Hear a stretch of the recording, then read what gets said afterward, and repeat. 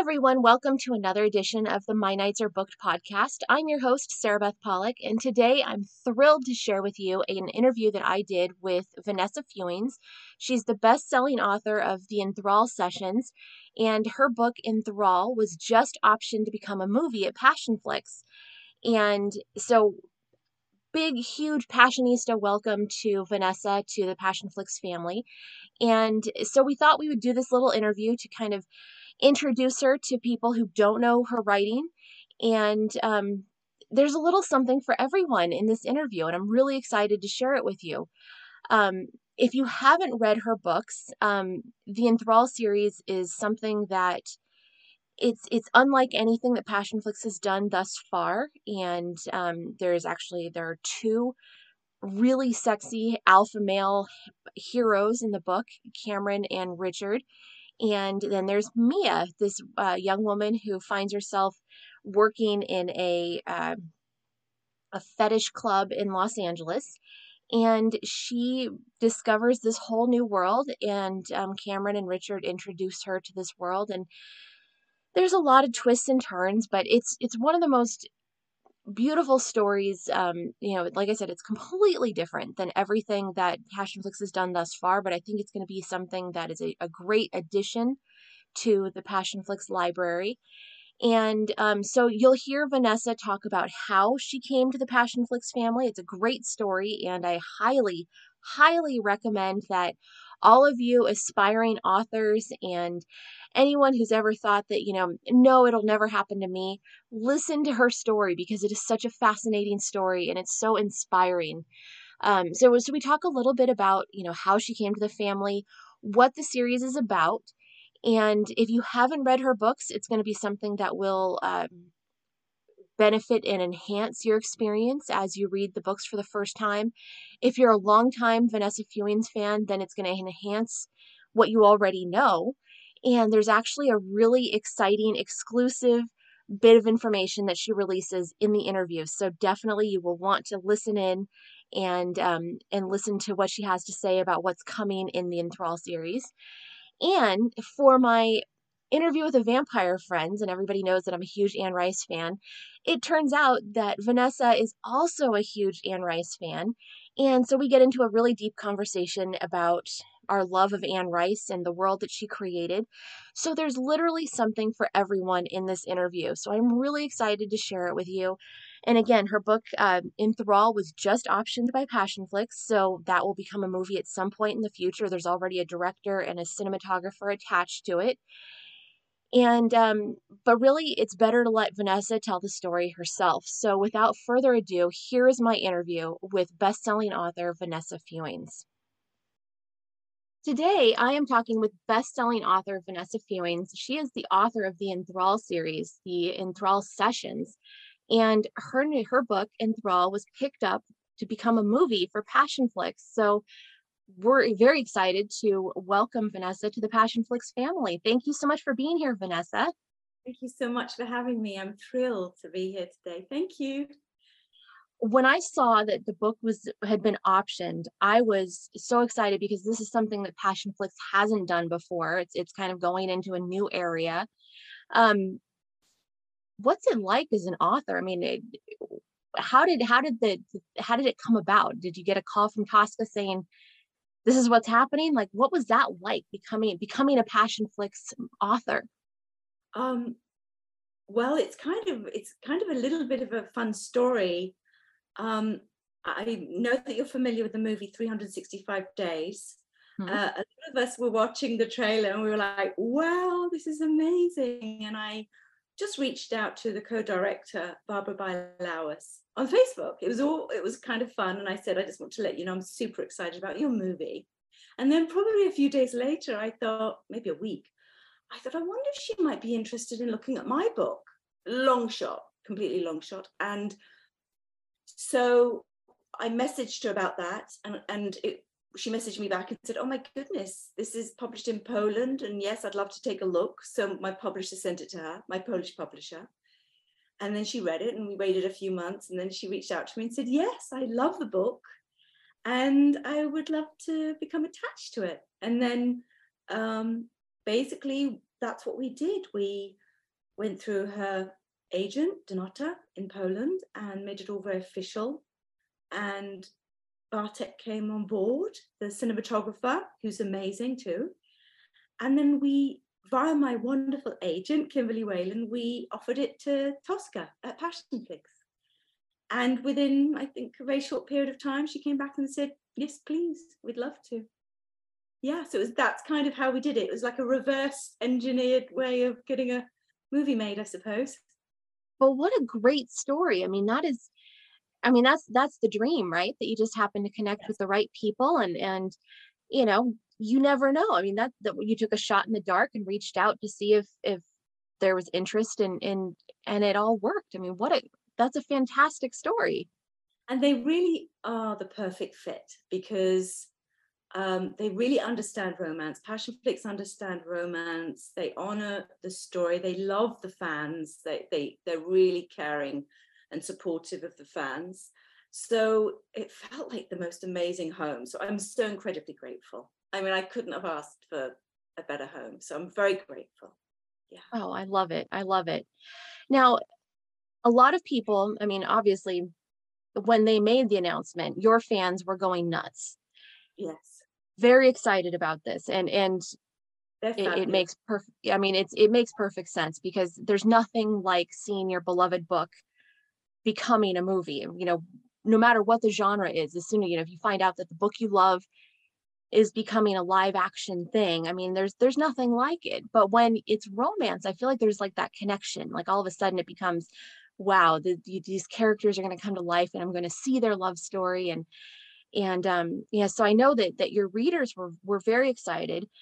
But one of the things I love as a Passionflix fan is that every time they announce that they've optioned a movie, there are a whole bunch of people who say, well, I haven't read that yet. Let me go read that. Let me become familiar so I can be a fan too. So a lot of the people listening to this podcast, they're going to be, longtime fans of your work. And then there's also going to be some newcomers, people who want to get to know you better so that by the time the movie is made, they're going to know everything about you. So let's talk a little bit about Enthrall and what it's about and kind of how you came up with this amazing story, because it's got elements that if you've read, things like 50 Shades of Grey or some of the other series out there, you're going to see little elements that, little commonalities that are tied through it, but it's such a brilliant and unique story. So let's just start off with, could you kind of introduce us to the world of Enthrall and the characters in it? Sure. Before I started writing it, I felt like I really wanted to write something that was incredibly sexy. I don't know if I'm allowed to use that word. Oh, of I course. wanted to write something that was very sensual and sexy. And of course, I'd written a vampire series beforehand. And so I really was moving into romance. And I just wanted to write something that was really compelling. And I thought, if there are two dominants that are circling this beautiful young woman, how compelling that would be. And really, it was just a love story. Starting off, it was just a love story between Richard and Mia, and Richard's best friend Cameron, who runs the Enthrall Club, which is more of a therapy institute, really, that uses very controversial techniques. But as we move through the series, you see that Cameron is falling for Mia because he's the one that really brings Mia in to save Richard. Richard has this passion for these thrill-seeking adventures because he's just kind of given up on life. He's very damaged. He's really pushing the envelope, and Cameron thinks that it's time he fell in love again, because he was in love before. And so he really kind of nudges Mia towards him and really wants him to be in a relationship with Mia. But what happens is Cameron discovers that he's falling in love with Mia himself. It's not a love triangle, really. It's more of about how these relationships move and how complex they are, and how, the profoundness of sacrifice and what you're willing to risk. And it's like there's a lot of different levels to it. So No, I love it.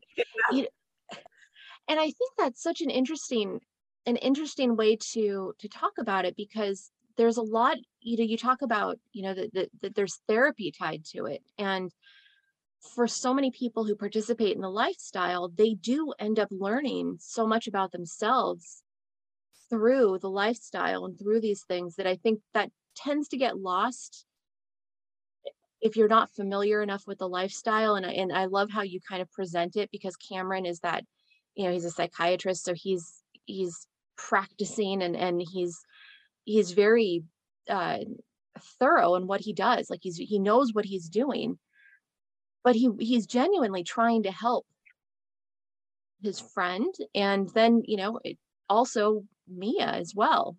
Yes. There is some history with Carl Jung used similar techniques um, on his girlfriend who was very traumatized, and it seemed to help her, and she went on to flourish. Unfortunately, she ended up experiencing a very sad end. But so there was some basis from that, and also out of some institutes, they have used some level of spanking therapy, and they've actually found some benefits from that, probably releasing endorphins through the process of pain.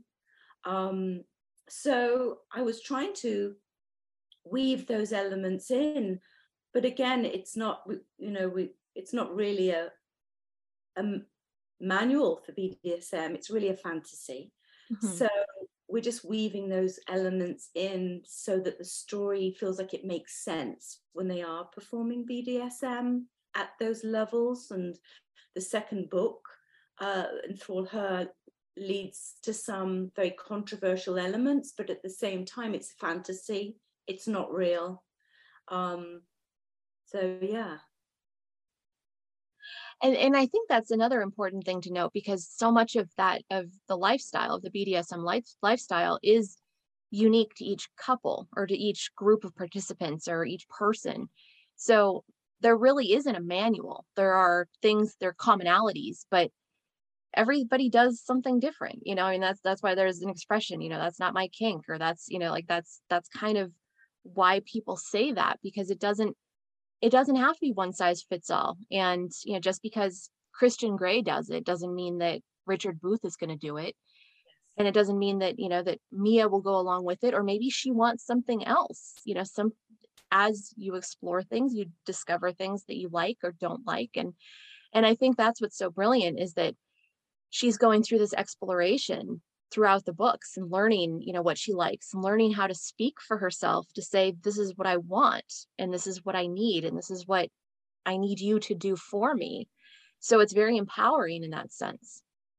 Yes, yes, thank you. Yeah, and I have actually, I'm friends with a dominatrix in Los Angeles. I was living in Los Angeles for many years and became friends with the dominatrix. And so it's interesting to interview her and ask her about elements of what it is to be a dominatrix. And it was interesting because we had some similarities in that I was a registered nurse at the time. I'm working full time as a writer right now, very lucky. But I was working as a nurse, and we would talk about how in her profession she would have to gain rapport very quickly. And it's the same with a registered nurse or a nursing or in the medical profession. So there are elements of dealing with the human condition, digging deep into what people need, being compassionate and kind and supportive through tough times. And so there are kind of those elements that I really wanted to, again, put into the books to show that it is a very supportive environment.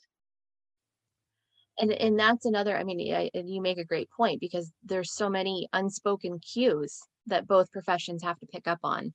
Yes, Dominatrix has to pay attention to, body language, symbol or signals, and so does a nurse. I mean, sometimes you can't express what's wrong, or what you're feeling, or what's, the thing that hurts, or how, what's going on. And so, both occupations need to have, they need to be very aware. And it's a lot it's a lot harder than I think people realize. And I think that's one of the things that you really have done beautifully, is that both Cameron and Richard have made it clear that this isn't just a fantasy. This is a job, but it's also one of the greatest responsibilities that you can have to take, take control of someone else and do what they need, because sometimes it conflicts with what you want. Yes, and I love writing about Cameron's perspective. He really is, Cameron Cole is the favorite character out of the entire series. I mean, I wrote a book recently about Henry, his older brother, and they were like, yes, we love him, but we really love Cameron still. He's a fan favorite, and I love that because I absolutely adore Cameron. And but he was an interesting character because he's meant to be able to read micro expressions. He's very good at reading body language. He's incredibly smart, and he's able to read so much into moments and sometimes be 4 or 5 steps ahead of someone, or absolutely guess what they need, or sometimes process something within them before they process it themselves.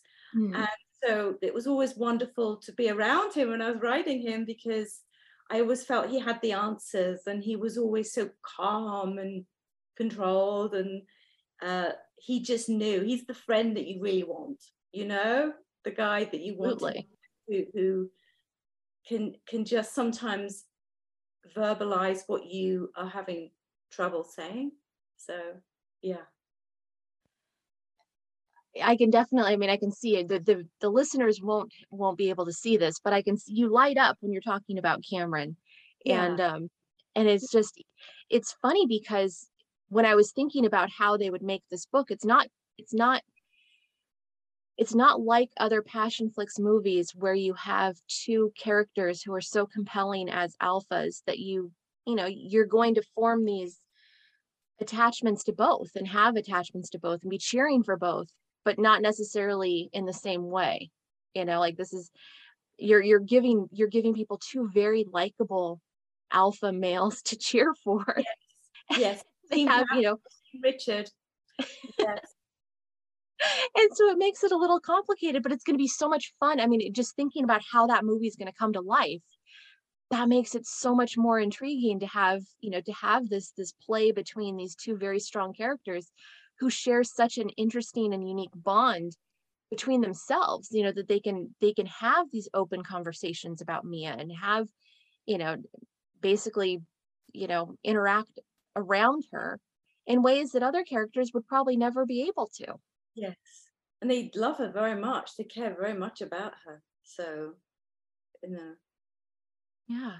And, I wonder- and Mia is such a fascinating character too, because she's young, she's been through a lot, but she's pretty wise for her age, and she's just trying to figure out how to ask for what she needs. yes. And she has a very sheltered upbringing. That's the way I saw her.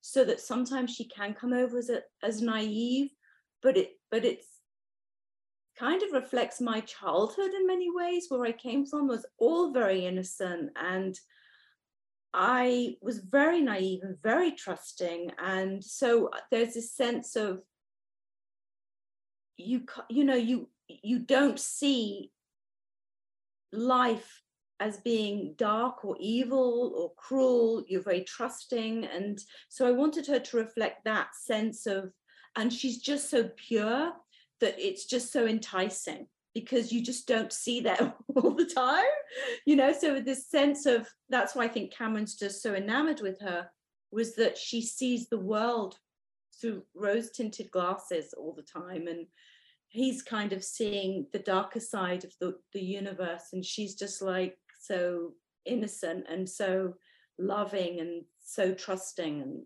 and wants to just be giving out love and kindness and friendship. So she was very appealing to his nature, I think. Oh, absolutely. And one of the things for anyone who's new to your stories, that the environment, you create this world for these characters to play in. And so Mia comes into the story as the new secretary at Yes. this club called Enthrall. And there are so many interesting characters. I love kind of the background characters who play such an important role, because she has a sense of where she's working, but she doesn't fully grasp where she's working. And then there's other places within the story, other locations that come into play. Could you talk a little bit about how you came up with with Enthrall as a location, and some of the supporting characters who help bring the story to life. Well, with the supporting characters, there's the dominatrixes. There's three dominatrixes: Scarlet, Lottie, and Penny. And so far, I think Scarlet and Lottie have their own books. I'm not sure if Penny will, because Penny's married in the series, and she's only so she's already pitched. But so the other characters come up later on in the series. So there's these wonderful three kind of big sister kind of, and they're dominatrixes, so they have that kind of big sister supportive. They have a lot of integrity. They kind of have that energy. And then Enthrall itself really is the main club where the therapy takes place, but then they have the bigger, larger, more kind of palace kind of location, which is Chrysalis, which is where they have more kind of parties and functions, and there's more kind of people staying there. There's more kind of a lot of the submissives are hot housed there, as they say, and then you have the other things are going on. So it really was another environment where I could just take these characters and just give them more of a larger, more eccentric setting. Mm-hmm. Still contained within the Enthrall series, but just something that was it was larger, because for me, Enthrall is a smaller building. And so that it was harder to do more in that one setting, although you could do a lot, but I've all of a sudden, and of course, when you start writing a novel, you start writing it and then you go, oh gosh, I'm feeling that this is needed, there's more needed, and this isn't going to work at this club, so I'm going to need to open a new one or have a new one waiting, as it were. So, and that's Chrysalis. So there's Enthrall and then Chrysalis, which is the huge manor in Bel Air. I love it. I love it. Where did you do any research? I mean, you mentioned that you befriended a dominatrix in this, but did you do any research about fetish clubs and how they just kind of exist? Because I think that it's interesting because they do exist. They Yes. are there. You don't necessarily know it, but they are there. And sometimes they're right in front of you without actually knowing that they're right in front of you. Yes, I think Killing Kittens, they're not actually killing kittens, it's an interesting name. um Killing Kittens is a group. It's run by an amazing British woman who started these environments where people can go and play, and it's all over the world, predominantly in London and America, I think. But I think they also have sessions in Italy now and again. And of course, I think COVID shut those down. So I got to know her, and I've messaged her a few times and researched them. I've never been to one of those parties, but I researched it, and there was another club too, and I'm trying to think of the name of it. I can't remember the name of it, but there was another club too that was a little darker, a little edgier. Killing Kittens is more about female empowerment. That's where they're coming from, that the females kind of have a lot of say at these parties that are very flamboyant. So I kind of did my research with that. So, yeah. And because it really shows, when you're talking about the levels and even just the symbolism of, riding the elevator, and, how the elevator kind of symbolizes, the rise or depending on it symbolizes like the mindset that a submissive should get Yes. into. And there's so many different elements. And I just remember reading the book and thinking, this is more than just a passing, oh, they're into kink, or oh, they do that. I mean, there's clear intention with everything that you do in the story to kind of help guide Mia through this journey. Yes, it's interesting too. Sometimes, well, a lot of the time I have readers who will say, I've read the series again and I see new things that I never saw before, because there are a lot of little moments like that going into the subconscious. As you descend the elevator, you're going into the subconscious, and it's a form of surrendering, going lower into the mind, or higher into the mind, depending on where you're going. And so there's those little moments that I never want them to kind of be right on the forefront. They have to be very gently placed so that the reader can enjoy the story, and it's not heavy-handed. Hopefully, these little moments, these Oh little yeah.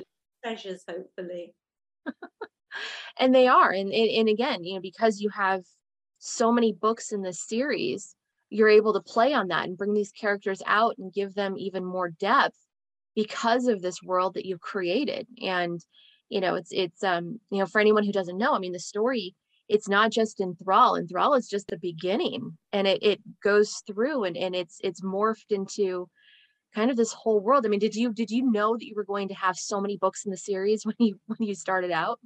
No, I started off writing Enthrall and I had no idea. And it wasn't until I got to the very end and I thought, oh gosh, this is going to have to be like this. And the only way I can do that, the amount of material it would take to get there, would be another book. So I thought, oh, maybe it's a duet. And then, of course, you get to the end of the second book and you know it's a third book. And then once I'd finished the trilogy of Enthrall, so it's Enthrall, Enthrall her, and Enthrall him. And now I'm like, oh my gosh, they've had all these wonderful readers reaching out to me saying, oh my gosh, please don't say it's the last one. And I thought, well, I do love these characters. So maybe I'll write another one. And I wrote Cameron's Control and Cameron's Contract.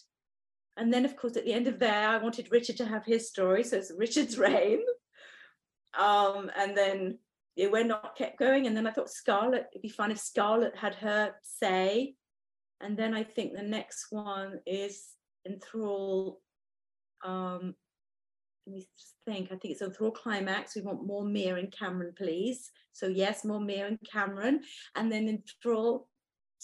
I should turn around. They're behind me on the wall. Then Enthrall Ecstasy, which is Shay's story, and Enthrall Shadows, which is Henry's story. It's So, incredible.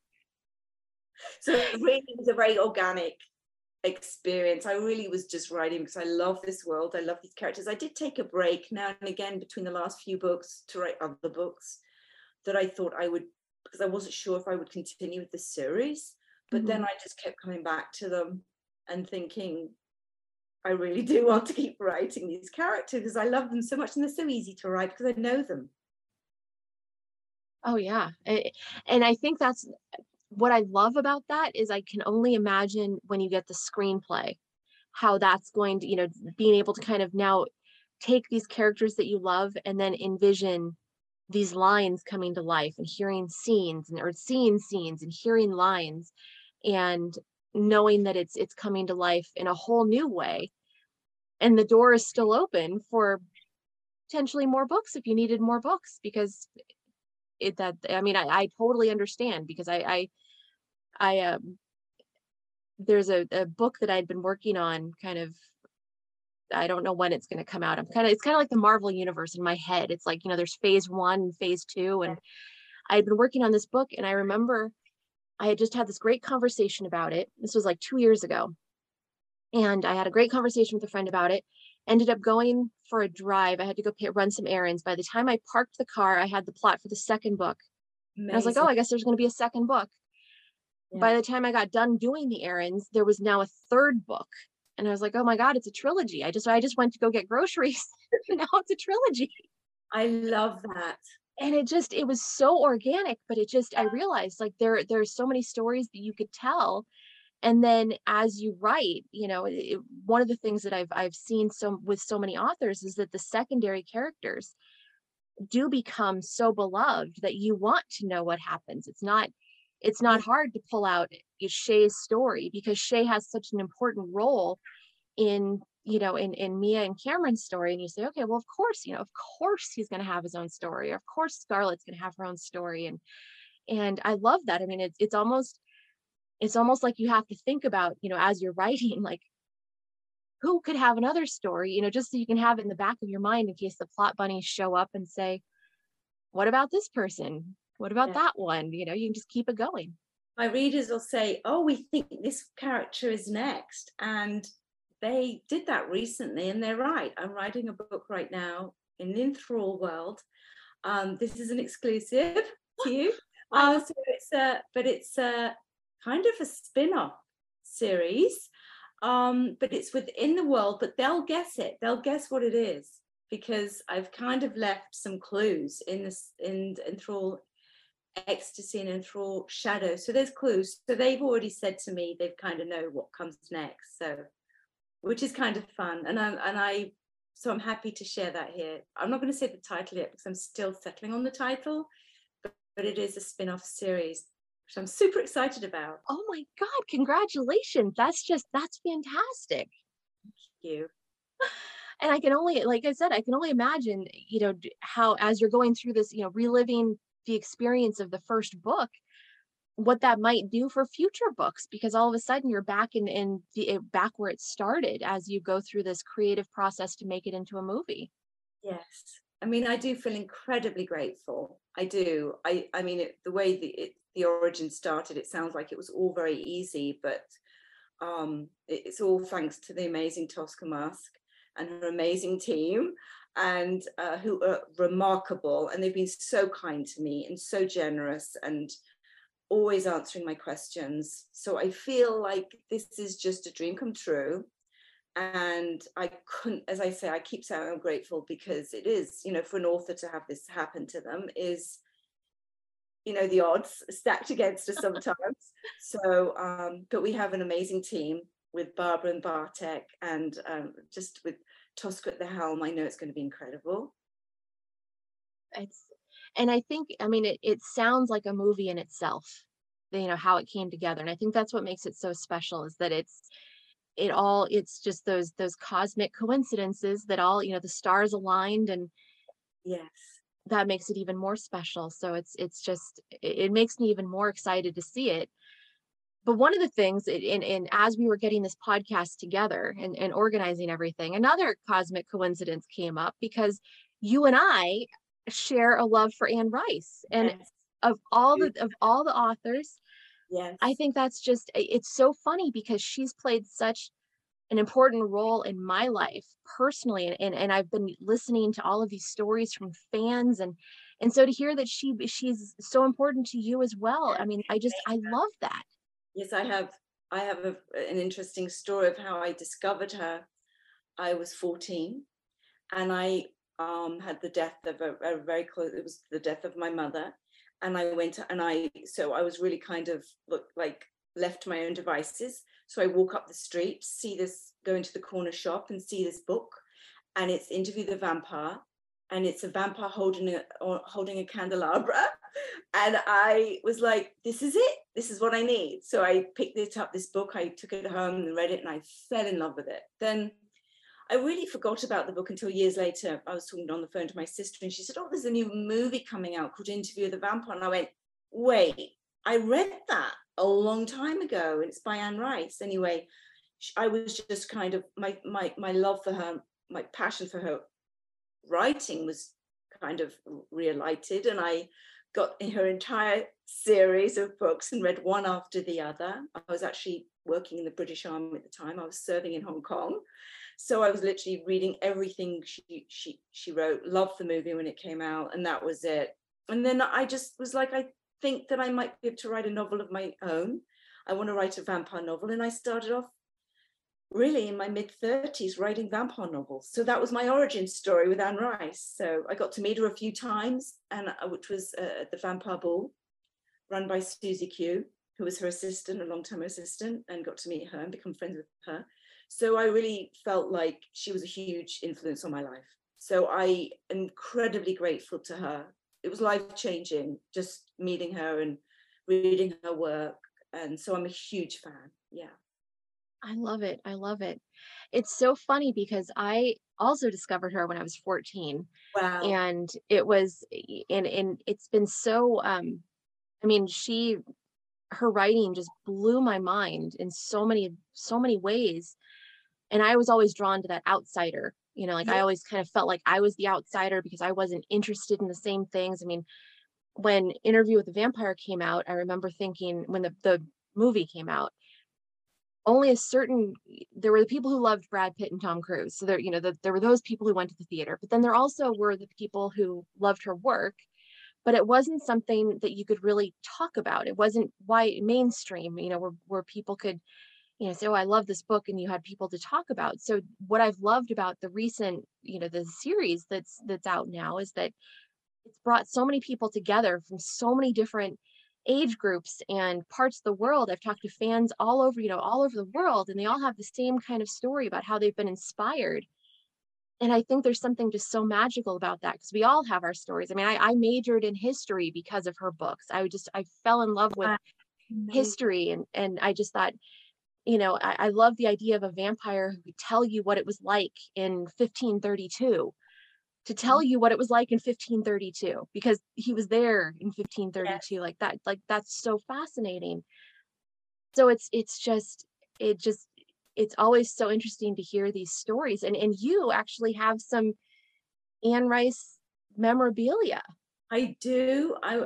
I'm very lucky. Many years ago, my sister also got into reading Anne Rice, and we went to New Orleans, and we kind of just went kind of a tour of New Orleans where she lived and all of that. I met Susie Q who runs the Vampire Fan Club. She was Anne Rice's assistant for many years.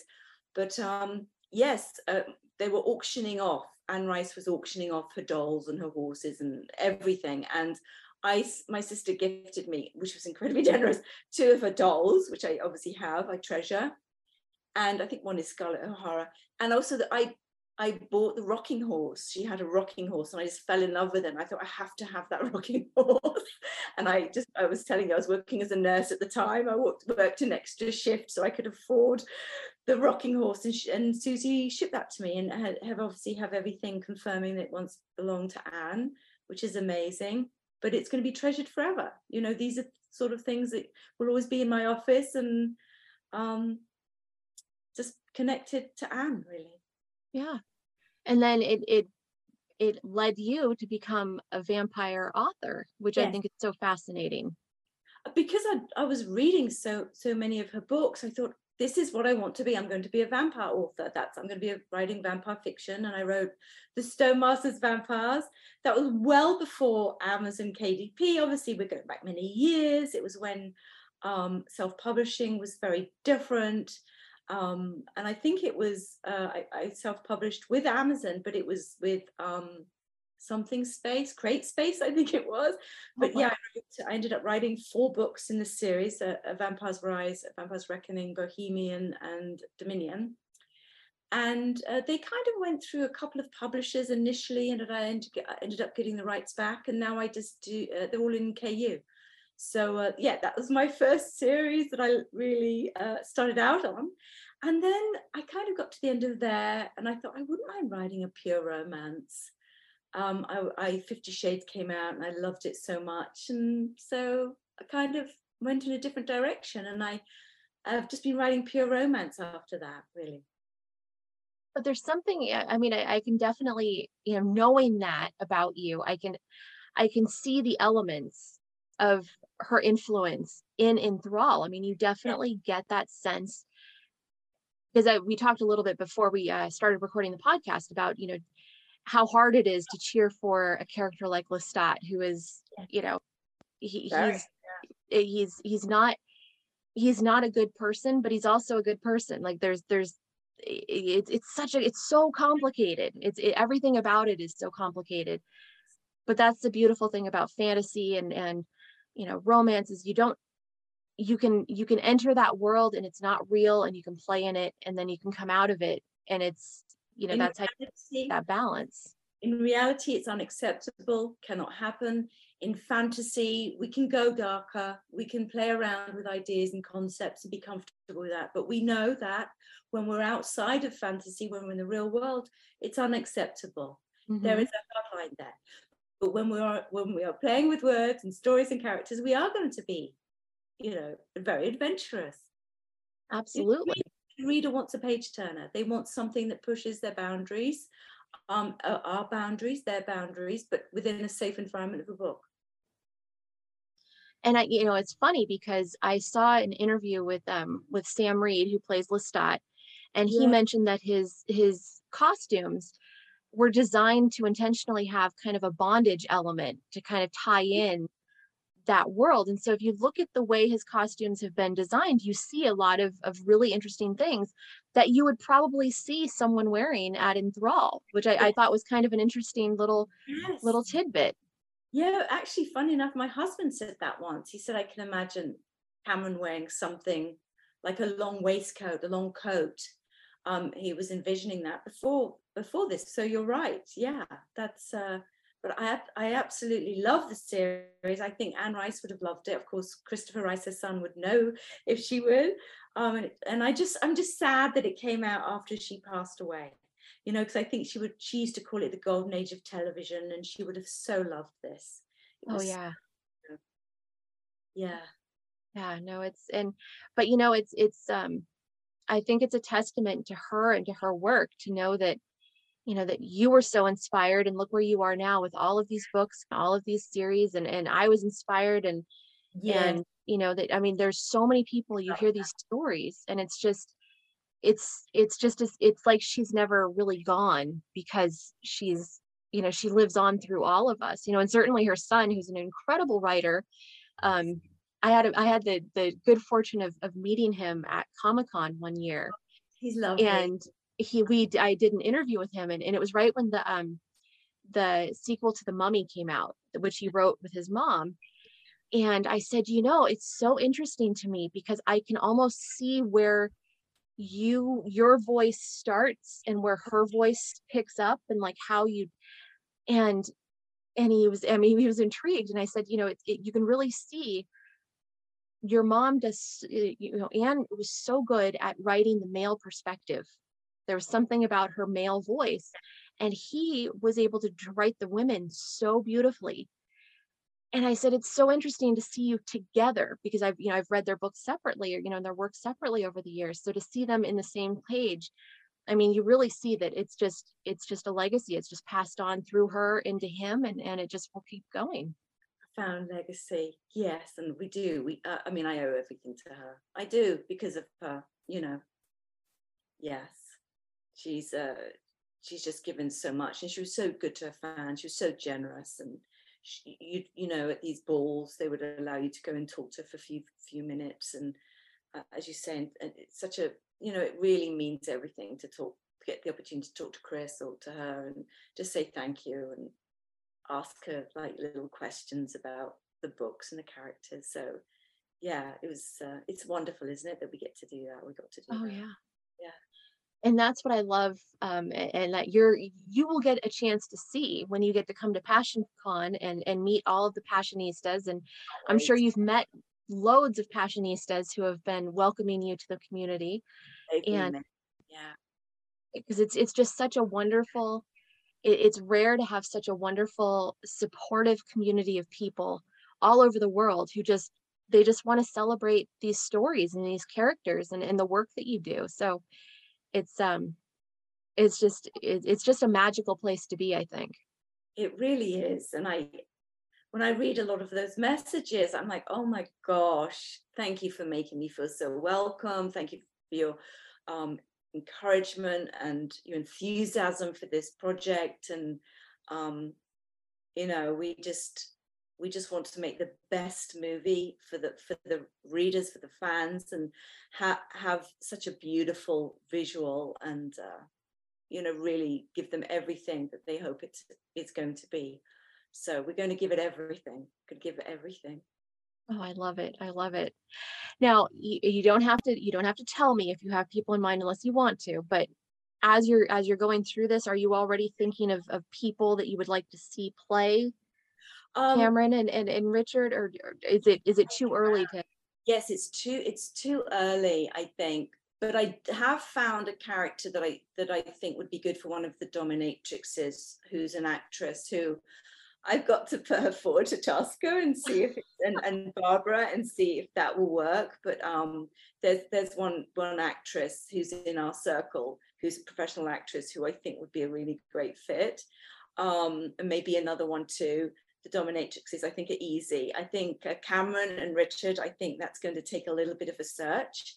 But I love the way Passion Flix cast, and I love the way the authors are included. But at the same time, I'm very respectful. I know that it's down to Tosca and Barbara, and I just, you know, so I'm just going to put all my faith in them. But I hope I get to be part of the casting process. But also, I don't want to be too in the way. I feel like that'd be very cheeky. So I feel like I've seen Tosca being and the whole Passion Flix team be very generous to the authors over that. So I just want it to go very smoothly, and I want it to be as fun and wonderful for them as it is going to be for us. You know, we're all very excited. Barbara and Bartek, I call us the European team. We're incredibly excited. So yeah, I think I mentioned that Barbara directed 365 Days. I think I said that. And Bartek was a cinematographer, and it was the Netflix hit that was just such a phenomenon. And so I think we're a great addition to Passion Flix, because I think that we have, you know, we're just another element to Passion Flix, which is kind of fun. So I feel very lucky for us to be doing this, to be on this journey. It's very exciting. Oh, absolutely. Absolutely. Well, on behalf of all of the Passionistas out there, I just want to welcome you officially to the fan club and to the club and to the community. And thank you for Vanessa, having me. Oh, you are so welcome. You are so welcome. And this is just going to be, we laughed about this before the recording, that this is going to be the first of many conversations, because this is a journey that we go on together. So we'll be talking more. And it is a journey for us. It's a journey for the fans. It's like a privilege. And I think that that's what's wonderful, is that we're all getting to share it and be involved in it. And that's what makes it special, right? Mm-hmm. That's what makes it so special, that you get to share it. And so I know I'm going to talk to you a lot more. I'm excited for us to stay in touch, and just to, you know, whatever you need. And, you know, it's just, we're going to stay in touch, and just, I'm going to bother you all the time. Well, I will be. Well, like I said, it's a journey, and it's so much fun to be able to go on this journey together. And yeah, I can't wait to see what happens. So this is just the starting point, and I can't wait for what's coming. So I can't thank you enough for being on the podcast. Oh my goodness, thank you. Thank you. It's just been a lovely conversation, and yeah, it's going to be it's the first of many. So this is not a goodbye. It's just a goodbye for now. Absolutely. Thank you for having me here. Well, thank you very much, and we will talk soon. Okay, bye. All right. Thank you so much for tuning in to the interview. I really appreciate it. And as always, thank you so much for your support of the podcast. You know, I love to bring you all of these interviews and stories and all of the stuff that we cover on the podcast. So thank you so much for listening. If you haven't subscribed to the podcast yet, please do so. You have no idea how much that means, not only for me, but to help me make the podcast even better. So all of those likes and reviews and subscriptions, it helps more than you could ever know. So thank you so much for your support. And yeah, stay tuned. There's lots of exciting stuff coming up, so you don't want to miss it. So until next time, everyone, thank you so much for listening.